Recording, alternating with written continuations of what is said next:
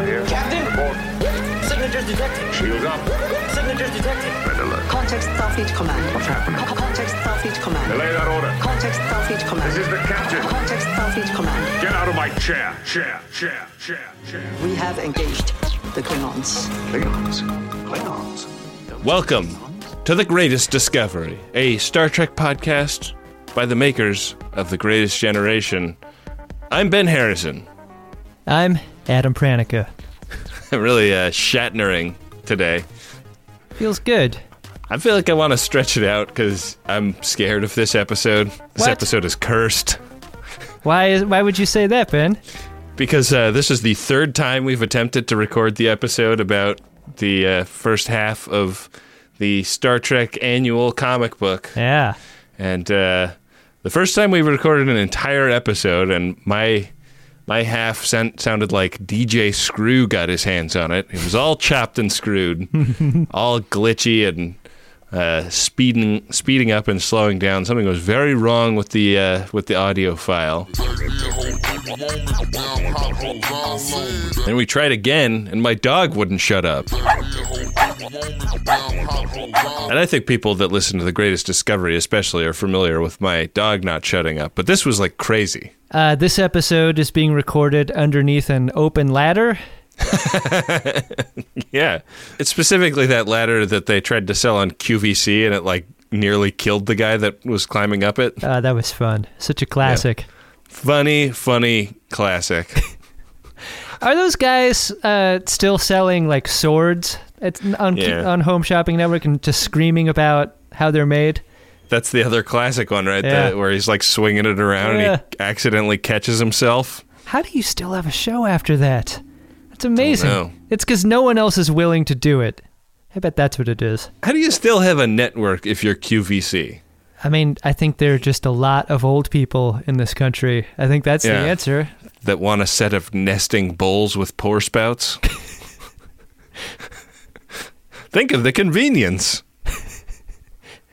You know what? If you're a bowl that doesn't nest, get the fuck out of here. No one needs you. I watch Shark Tank and they talk about QVC as being like a major retail platform. Like, it may be true, but I have so little respect for it. Am I wrong? Is there good shit on there? You know what? If QVC is such big shit, it should be on TV in hotels. Hotels are a place that you and I have been quite a bit while we're doing our Greatest Gen Con tour. But where's your home shopping? But like if you're bored in a hotel room and you've just cranked it, like why not make an impulse purchase on some nesting bowls? Yeah, give me some refractory QVC. Give me some of those refractory bowls. Show me a versatile garment that you can wear out on the town or to work. I don't know what you're doing, QVC. I think we just gave you a ton of free ideas. Get your shit together. Hire Ben and Adam, And we're not wearing loaf. We're going to come on there and we're going to fucking set your shit straight. I want to be careful. I think the appeal for a job that has the greatest chance of success is the QVC job. Because Team Star Trek certainly isn't picking up the phone. No. I'm disappointed to say that we have not heard anything from our campaign to become hallway extras that get blown out into space. I still have hope that our buddy J.K. Woodward is going to make that happen in print. Oh, yeah. I'll settle for print. That's likely to happen, right? Yeah. Do you think that it's possible that a Star Trek executive is going to be like, man, I love the look of these two characters, JK, that you got blown out into space. Like, if we did that in the show, it's impossible, because you made these two characters up. But like, it would be awesome to like do that with actors that look kind of like them. Like, is it possible to cast for these? I just don't know. And then he'd be like, well, you could get Kyle MacLachlan and some dumb-looking dude. When the Twin Peaks sequel was announced a couple of years ago, I started a Twitter campaign for myself. Like, Adam Pranica, famously terrible at self-marketing, decided to spend an entire day on getting the hashtag flashback Agent Cooper trending. Because I figured if they're going to make this show, they're going to want to do flashbacks. And because Kyle MacLachlan has aged. He's still beautiful, let's be clear, still looking great, but like you're not going to digitally de-age that guy. You're going to bring in Adam Pranica for that role, right? That's what you do. And so you've got on-screen experience, right? I came right up to the point of like I found the casting agent that David Lynch usually uses for all his projects, and I had contact information for them, and I was like, I mean, it's a joke up until now. I mean, do I really want to take this next step? And Ben, I am ashamed to say I did not take the next step. Like I had a headshot like ready to send. Wow. The hashtag had gotten a little bit of traction. It was funny to a lot of people. People were like in full support, but I didn't quite go all the way, and I wish I had. That's a miss 100% of the shots you don't take kind of situation. Yeah, I didn't take the shot, and I regret it. Now I'm here in obscurity doing a fucking Star Trek podcast. Meanwhile, I could be famous and successful. Right. You would be that guy from that thing that time. I know. Instead, I'm who? And I'm who from What's a Podcast? Well, it's like a radio show, but you download it onto your iPod. Yeah, one question no one ever asks, Ben, is what's a comic book? Nope. Those have been around for decades.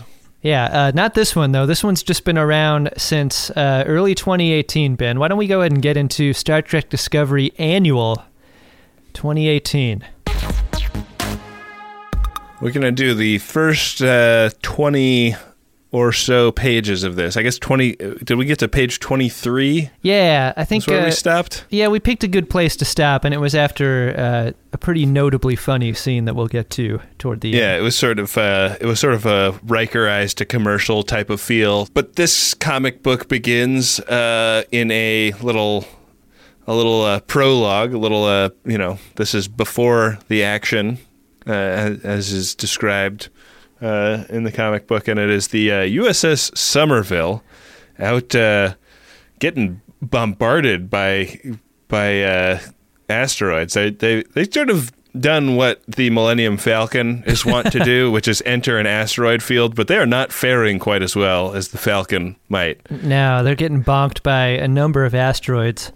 Ben, this ship would be considered a dough scraper class starship if you were to just name it. It's and also I want to say like the Somerville probably populated mostly by Bostonians, right? Right. Yeah. You got assigned to the Somerville, yeah? I hear the Somerville's a piece of garbage. Captain Log's supplemental, there was no whining. We were collecting rare specimens from an unmapped asteroid belt when the rocks started spinning wildly.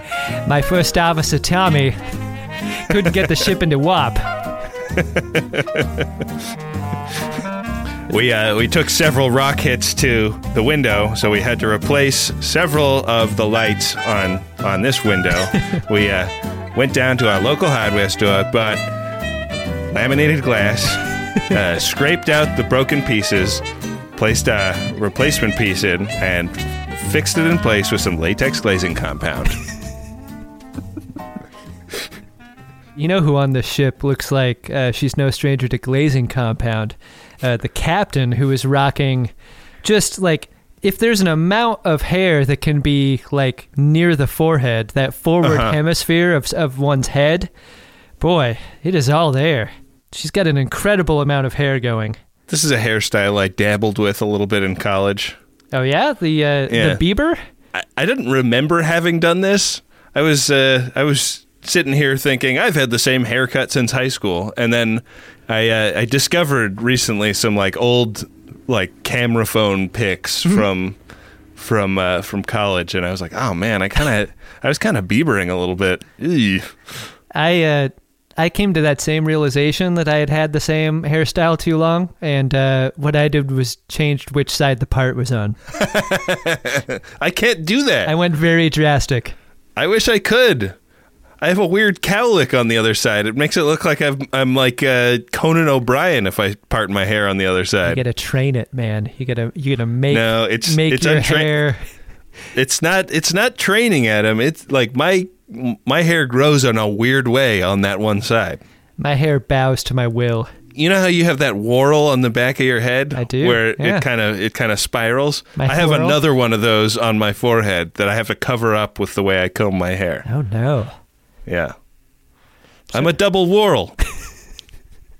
You have whorls in front and behind. Yeah, I'm whirling, coming and going. The problem with the Somerville is that it's not just getting bonked by asteroid. It's got an away team on one of these asteroids.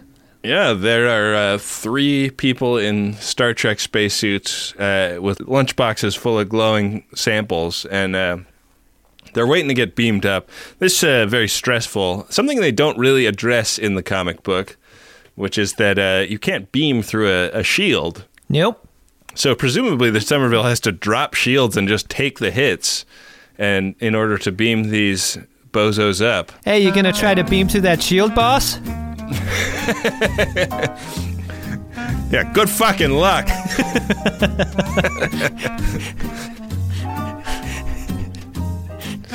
Get fucked. This is the Somerville. Beam yourself back to the Southie Projects, you piece of shit. But it kind of looks like, on page 2, it looks like it's going to be one of those situations where you run the transporter and the ship explodes in space, and there's that beat of uncertainty before everybody materializes in one piece on the transporter pad. But that is not what happens. Yeah, we see some charred guys on the pad, and then we rack focus into the man on the man working the transporter. Ben, this is an O'Brien. That explains the transporter accident that's occurred here. The great-great-grandfather of of Chief O'Brien. Yeah. A man famous for not quite beaming someone safely. Oh, O'Brien, of the transporter accident O'Briens. I've heard of your family. You sound like some of your material, bud. The lunch boxes that they were collecting these samples in, though, are clearly made out of the same material that you make the flight recorder for a jumbo jet. Yeah, I bet they wish that their spacesuits were made of this stuff, right? Yeah, why not make the whole spacesuit out of this material?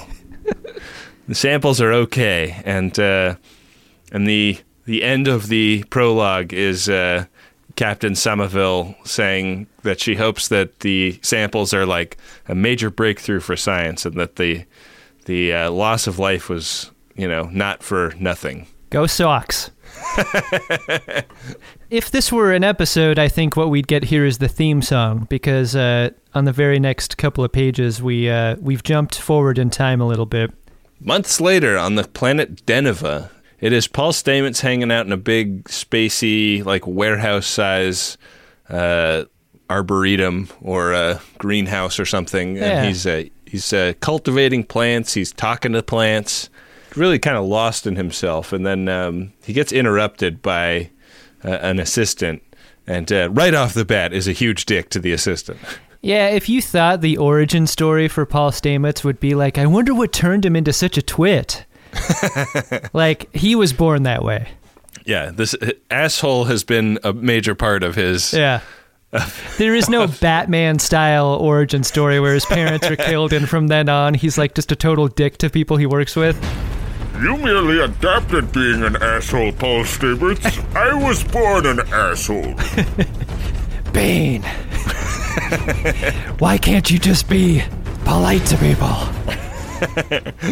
The deal is that the samples that the Somerville have collected have found their way to Paul Stamets' laboratory. He refers to this sample as Stella, and we get to meet his partner, Dr. Strahl, and they're pretty fucking pumped up about this sample. It's Prototaxites Stella Vittori, a.k.a. Stella, for short, for funsies, Hey, it's a Stella Vittori. You might recognize this Dr. Strahl as being the guy who died on the Glen that Paul Stamets was in communications with. We actually seen this guy on FaceTime in the series. Right. And it's fun to see him as being part of the backstory. Yeah, I like minor character callbacks like this. I mean, one thing that, like, we knew that Stamets was a gay character going into Star Trek Discovery. That was, like, one thing that they were touting about the show. And I think early on in that series, the relationship he had with Dr. Strahl may have, like, confused me a little bit. As like, is that the boyfriend? Like, has he got a long distance relationship with a boyfriend / collaborating scientist on a different ship? But it's not that. It's and it's interesting to get more dimension to this relationship in this comic book. Yeah, Strahl drops right away that he's in a relationship with someone called Amelia, who, in addition to just not being very nice to Dr. Strahl, is also, like, professionally against his interests. Yeah. Amelia is part of the terraforming operation that they currently work for, and she does not want them distracting themselves with this Stella business. Yeah, and the Stella business is yielding some interesting results, right? It's doing that thing where if you poke one aquarium full of Stella, the aquarium across the room starts reacting. And so that seems to indicate that it could be networked together, and that network could be something that could be used in either communications or transport. Right. The communications ramifications of it are pretty obvious, but Paul Stamets is pretty excited about the action at a distance. Like the protein is actually, like, appearing in the other sample when he puts it into the one sample, and that means that it's actually, like, moving something or replicating something, and peppering that Einsteinian language in here is a lot of fun. They are super hyped about the possibilities, and unfortunately, when they go to present their findings to big science, people are less than enthusiastic about their hypotheses, right? Yeah, I mean, this is a situation that I think we're familiar with, putting your dumb podcast on a keynote deck and plugging it in at some venue somewhere and showing it to people and them just crossing their arms and shaking their heads. They're getting in-person 1-star reviews here, and it doesn't feel good for either of them. I'm just kidding. People like our live shows, I think. Hey, I think we're going to sell out our LA show, by the way.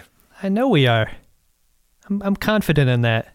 That's some pretty hot shit. In fact, by the time this episode comes out, I'm going to predict there aren't any more tickets for our LA show. Yeah, you'll never eat those words. Well, I don't eat that much anymore. I'm in LA and I'm trying to watch my figure. Strahl and Stamets, not a part of Starfleet at this moment in time, and yet it is Starfleet who is acting as the most critical of their findings. These guys are standing up, not asking questions, but making more comments, really, during the Q&A portion of the evening. Yeah, and a lot of these Starfleet people are bald. Yeah. Did you notice that? Like that, there are like 4 Captain Picards in one shot at one point. Yeah. What's that about? I don't know. I mean, if they're all Picards, I would expect them to be more open-minded than this. Did they use their entire hair budget on that first captain that we saw in the prologue? Yeah, maybe. Well, anyways, there's a lot of dunking on Stamets and Strahl. They really don't think that they have dotted their I's and crossed their T's on this research, and it just seems like too good to be true, basically. Like, if these mushrooms do have an invisible root system that connects them to each other, no matter how far away they are in time and space, then the idea of being able to use that as a transportation system is a too good to be true scenario, and that's kind of the reaction that they get. Yeah, and the paradox is, like, they're there to present a hypothesis so that they can get money to continue to explore the possibilities here, but they're being judged as if this is a fully formed theory and getting shit on for it. Right. Kind of a backfire. Ben, the one thing you want to do when you're dunked on is dunk on someone else, right? So at the reception a few hours later, Stamets is drowning his sorrows. Yeah. He's doing that George Costanza thing of thinking of the witty retort way later. Yeah, yeah. Everybody has their own little opinions, and it all gets homogenized, and you lose the whole argument. And he sees a person on whom he can dunk, sitting at the bar humming Mycelial opera tunes. Yeah, this is probably my favorite page in the portion of the comic that we read so far, just from a layout standpoint. Yeah. Because you've got kind of two major frames and then a couple of little close-ups inserted into them. But in the bottom one, Hugh Culber is kind of the most prominent character, with Stamets down at the end of the bar in the background. And I love the way it flows, and I love the reveal of Hugh Culber. What I don't like is the height of the bar stool, because it looks like Stamets is sitting at a regulation height bar stool. For some reason, Culber has jacked his seat up as if it were like a barbershop stool. And he's sitting... He's big dog in the bar. What is that about? He has no room to swing his legs under it. I don't know. I mean, but he's not doing that. He's sitting at a 90-degree angle to the bar, so he doesn't need to swing his legs under it. What's he looking at? Like, if he's looking in our direction, where are we? He is actually looking at a book that he's reading. I believe it's actually the Star Trek Discovery Annual 2019, which isn't even out yet, man. How'd he get his hands on that? I don't know. He must know somebody at IDW. Do you think he knows JK? I'm sure he knows JK. How could you not know JK? He's one of the best. Yeah. Well, Hugh Culber is doing a fairly annoying thing to do in public, which is he's sitting by himself at a bar humming, and it's like taking a business phone call in the waiting area at an airport. It's just like you're inflicting it on everybody. We can't go anywhere because we're waiting to hear when our seating group is called. It fucking sucks. Don't do it. Stamets has dunked on the wrong person because Culber can dunk right back, and so they're exchanging dunks on each other in public. Yeah, Stamets' disdain for Cassalian opera has been established very early in this comic book, and now Hugh Culber is doing it, and Stamets uses that to rain shots down on him. Culber kind of storms out, having, it was rude of Culber to be doing this in public, but also rude of Stamets to address it the way he did. They were very rude to each other at their meet cute, but the last frame of that scene is Stamets saying, "I like him." This is one of those pages where you get a couple of different looks at the rendering of Anthony Rapp. So many of them are spot on, like perfect, but then the one in the lower right corner looks like he's gained quite a bit of water weight in the face, He's got a hell of a jaw on him. Yeah, like lantern jaw isn't one of the ways I would describe Anthony Rapp, Yeah. It's swollen from a boxing injury. You want a lantern jaw, pal? You get stationed on the Somerville. So our next scene we'll beat your fucking ass.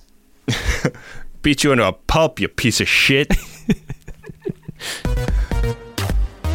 Our next scene is Dr. Strahl getting hit up by an Andorian Starfleet. Apparently, the disdain for their research was not universal in Starfleet, and this guy is saying like, "Hey, like we love this outside the box thinking that you're doing, and we think we could really help you. We could basically open up the fire hose of money and resources on your science project. What do you say?" Is this how Starfleet recruits? It's so weird to see like a hallway recruitment. Like, hey, Dr. Strahl, noticed you could use some money. How would you like to make money? And also your friends and family. Now, the most important thing to say about this is that it's not pyramid selling. This is multi-level marketing. The way it works is simple. You recruit 7 friends, and then they recruit 7 friends. Do you smell the fragrance I'm wearing? Smells like CK1, right? Did you happen to notice the car I drove up in? It's because I'm very successful, Dr. Strahl. Yeah, this has got to make Dr. Strahl think, right? It's not because I am overextending myself to drive an expensive car to give the appearance of being successful. Perish the thought, Dr. Strahl. Perish the thought. If I were truly successful, I wouldn't have vinyl stickers all over it with my phone number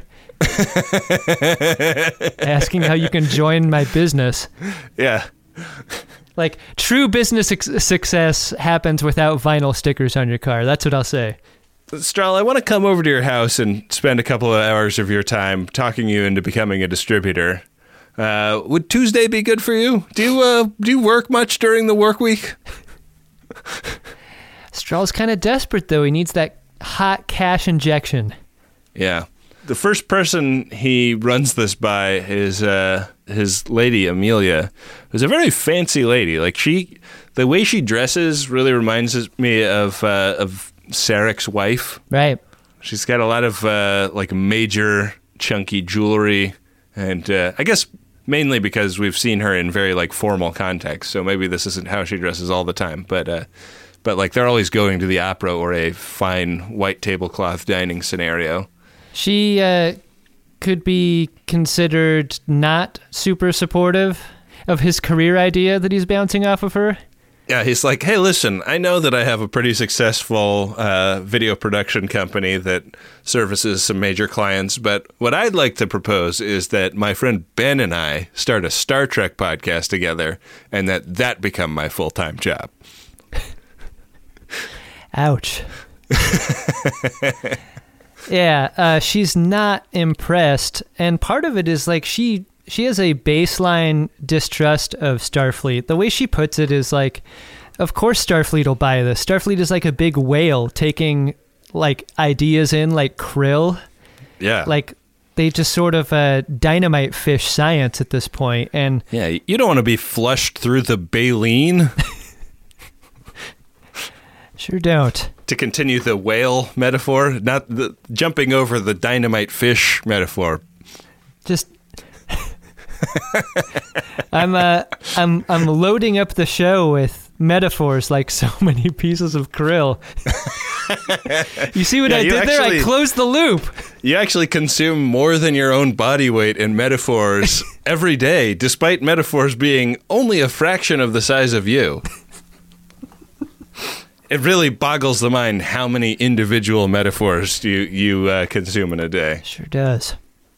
So she's not necessarily for it, and neither is Stamets. You know, we'll catch up with him in a bit, but Stamets is heading back to Deneva, and he's in the shuttle bay at whatever like space station they're at, and bumps into a certain dude. One Dr. Hugh Culber, who is now in his all white everything Starfleet medical uniform and cutting a bit of a dash. Yeah, this is sort of a re-meet cute, right? Yeah, and the cuteness needle is pegged because now it is Stamets that is humming in public. And humming in public at the waiting area if we're getting on the airplane. So just basically the worst case scenario. The hum is on the other foot this time. Yeah, and Thessalian opera no less. Yeah, what a hypocrite. But a cute hypocrite because he's definitely humming it because he heard Hugh Culber humming it and is obsessed with Hugh Culber. If the rendering of Stamets is great 9 out of 10 times, I think the Culber rendering is great 10 out of 10. Yeah. For some reason, they nail him. They could really capture something about him. I wonder if some faces are just easier to get, and it's not a factor of like the artist's talent. And it's instead just like some faces are more unique. I think that's true. I mean, Anthony Rapp's hair and skin tone are so similar. Yeah. Like they have such a similar albedo that it's hard to like tell what his expression is occasionally because of that. And I think that could be a contributing factor. Who knows? Yeah. A healthy albedo is so important as you age. Yeah, you got to change it up. Do some exciting stuff. Maybe go out and like try to find a way to do it in public, or or role play. That's the first place you went. Yeah, maybe just try to take it outside once in a while. Yeah, pull into a rest stop on the highway. Do everything you usually do. Just do it in the lawn. Back at the lab, we get a little establishing shot of of where these guys work, and it's clear that the Apple Donut campus has expanded to basically cover most of Cupertino. There are like 5 donuts visible. Very annular compound by the looks of it. Yeah. Yeah, we recently learned the definition of annular. Right. Stamets is also resistant to the idea of joining Starfleet. I get the sense that it would mean losing power over this thing. Like, he seems like a guy who is very possessive of his ideas and his science. He doesn't want Kirk to steal the Genesis device from him. Yeah. He would have to abend the loss of Stella. Yeah. So they have kind of an argument that ends in the idea that Paul is just like hard against it, full stop, like veto power. I'm not doing it. And he storms out and goes to the garden where they are cultivating the Stella spores. And this looks a lot like the one that we see in the show and on the disco. Yeah. Kind of an unhealthy trait to get into a fight with someone, leave that argument, and then turn to substance abuse. Yeah. And especially go try a drug that you've never tried before. Yeah. Yeah, you can tell Stamets is super upset by this choice. You can tell that Stamets doesn't have a lot on his plate because mushrooms take a long time. You know, like you don't just do mushrooms on a whim, you know? Yeah, you can tell he's definitely a freelancer. Yeah, because he is like talking to himself while he's fiddling with these mushrooms, and he takes a little lick. And our final frame for this episode is him basically being engulfed in spores and like almost erotically climaxing. That is a good place to stop, isn't it? I think so. Did you like this first half of a comic? I did, yeah. I think we've talked about this a bit in the other comics we've read, but like there's something so great about having. I think this must be a function of having Christian Bayer on the writing team for these. Like they really nail character tone, right? In these comic books, like everything that comes out of his mouth, you can picture Anthony Rapp delivering. It all sounds right and feels right. And Culber the same way. Like I know exactly like how the performance would look if they had actually shot this. I wonder, as I was reading, if that's a function of how Stamets' dialogue is bubbled, because like his pace of speak when he's talking to plants, especially, like he can just monologue by himself. But the way they break up his dialogue into individual bubbles turns his read speech into something familiar from the show. It's super effective. Right. There's like a rhythm to the way they separate each clause in the bubbles. Yeah. Yeah. Yeah, it's really cool. Yeah, I liked it too, Ben. I think it played a lot with the expectations that I had for it as well, because I was expecting more of a Stamets origin story than a science origin story, which is really, I think, what this is more than anything at this point. I mean, the second half of the comic could reveal something deeper about Stamets that we don't yet know. But I like getting to know the reason for Discovery's being at this point. It's a little less biographical than I would have expected, but good stuff. If I have a criticism, it's that like the art style is just like a lot less consistent than other ones that we've read. I mean, like if you look at like page 12, there are 2 close-ups of Stamets' face in there that just don't look a thing like Anthony Rapp. And then like you go to the next page and there's a couple pictures that do. And the next page after that. And I just think that like we got a little spoiled with like the Call of Tukuvma or whatever ones. Like the art seemed to be really high level in that. I think like we said before, I think part of it might just be the difficulty in capturing this individual person.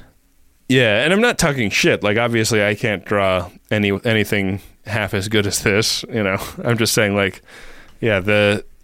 there are a couple of moments in this comic book the first time I read through where I was like, wait, is this a new dude, or oh no, that's supposed to be Stamets, you know? And that's a little unfortunate. And another way I'll defend the artwork or the or the image of Stamets in this comic is that, like, you've got to render him 200 times or whatever. Like, he is someone who is on every page of the book, and like you need so from many all these different versions. angles, and in different light. So, yeah, degree of difficulty seems a lot higher here in its defense. Fair. Do we have any Priority 1 messages at this point, Ben? I don't believe we do, Adam. Well, that's too bad, because Priority 1 messages are the main way that one can support the ongoing production of The Greatest Discovery. If you like what we're doing here and want to hear more, you can go to MaximumFun.org/donate and check the Greatest Discovery box. Please do that. Like, what the fuck are you people doing not supporting the show? Yeah, if you're already a supporter of The Greatest Gen and Friendly Fire, thanks. But if you haven't yet supported Greatest Discovery, we would appreciate it.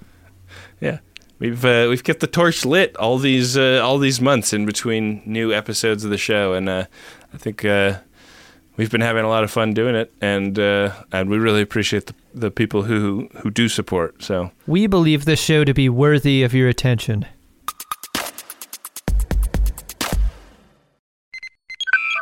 What do you think of when you think of male grooming? Maybe it's a sharp haircut and a little bit of product, or a bit of the old beard wax twisted into the ends of a mustache. Maybe it's a shower, a shave, a little spritz of fragrance. Me? I think of shaving my nuts. And not just my nuts, all around those nuts. I'm talking all around those nuts.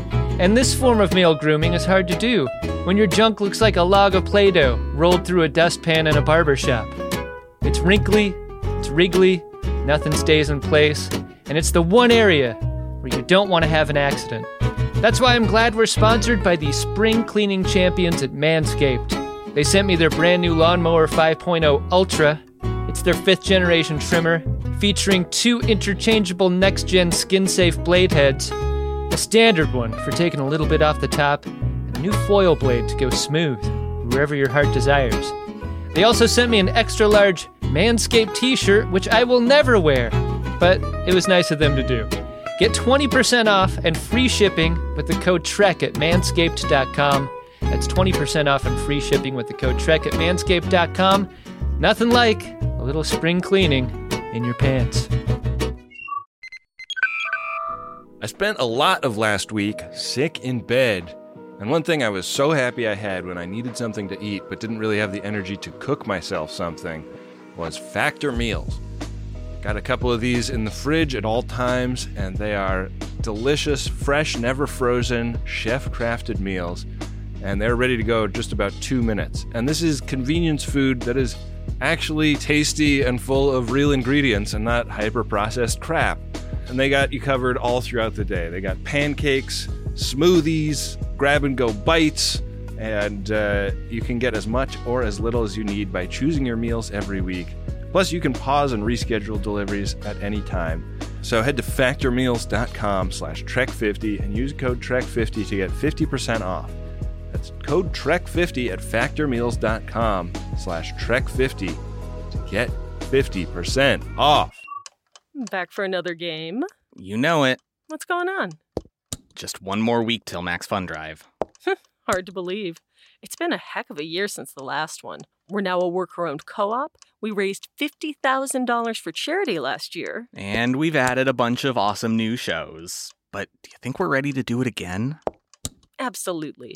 Lovely new gifts are lined up. The episodes will be amazing. And wait till everyone hears the bonus content. Yeah, plus they know to go to MaximumFun.org/newsletter, so they're getting all the news. Oh, like that Meetup Day is on Thursday, March 21st. Then what's bothering you? Me? Oh, nothing. We're all set for Max Fun Drive to start on Monday, March 18th. I just didn't want you to see this coming. Check. What? Hang on.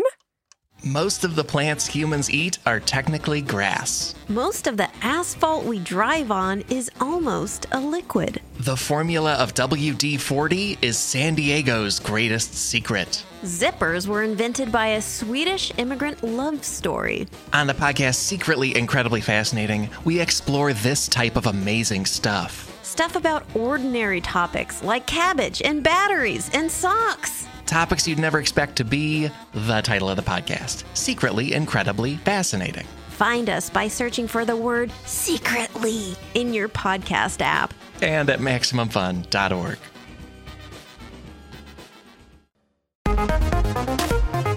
What are we doing on the next episode of The Greatest Discovery, Adam? Oh, I think we got to finish up this comic, Ben. I think that's obvious. Yeah. This annual isn't over. Yeah. This annual is going to be thorough. It's a good annual. We're going to be on the exam table for a long time. Yeah, so we'll finish this, and then the one after that will probably be the next short trek, right? Yeah. Yeah, our timing is just right now. We're in total alignment with the Star Trek Discovery show. I'm really looking forward to both things, and come see us on tour. We got a handful of dates left this year. Really excited about those. And with that, we'll send it on over to Rob. Yeah, take it from here, Rob.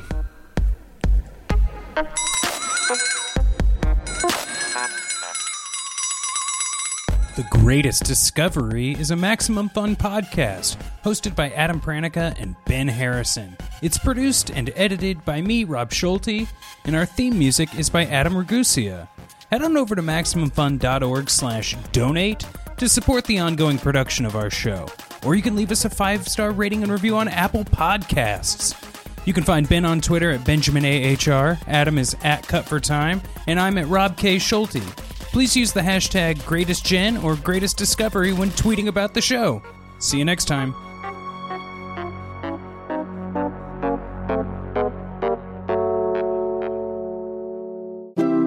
MaximumFun.org. Comedy and culture. Artist owned. Listener supported.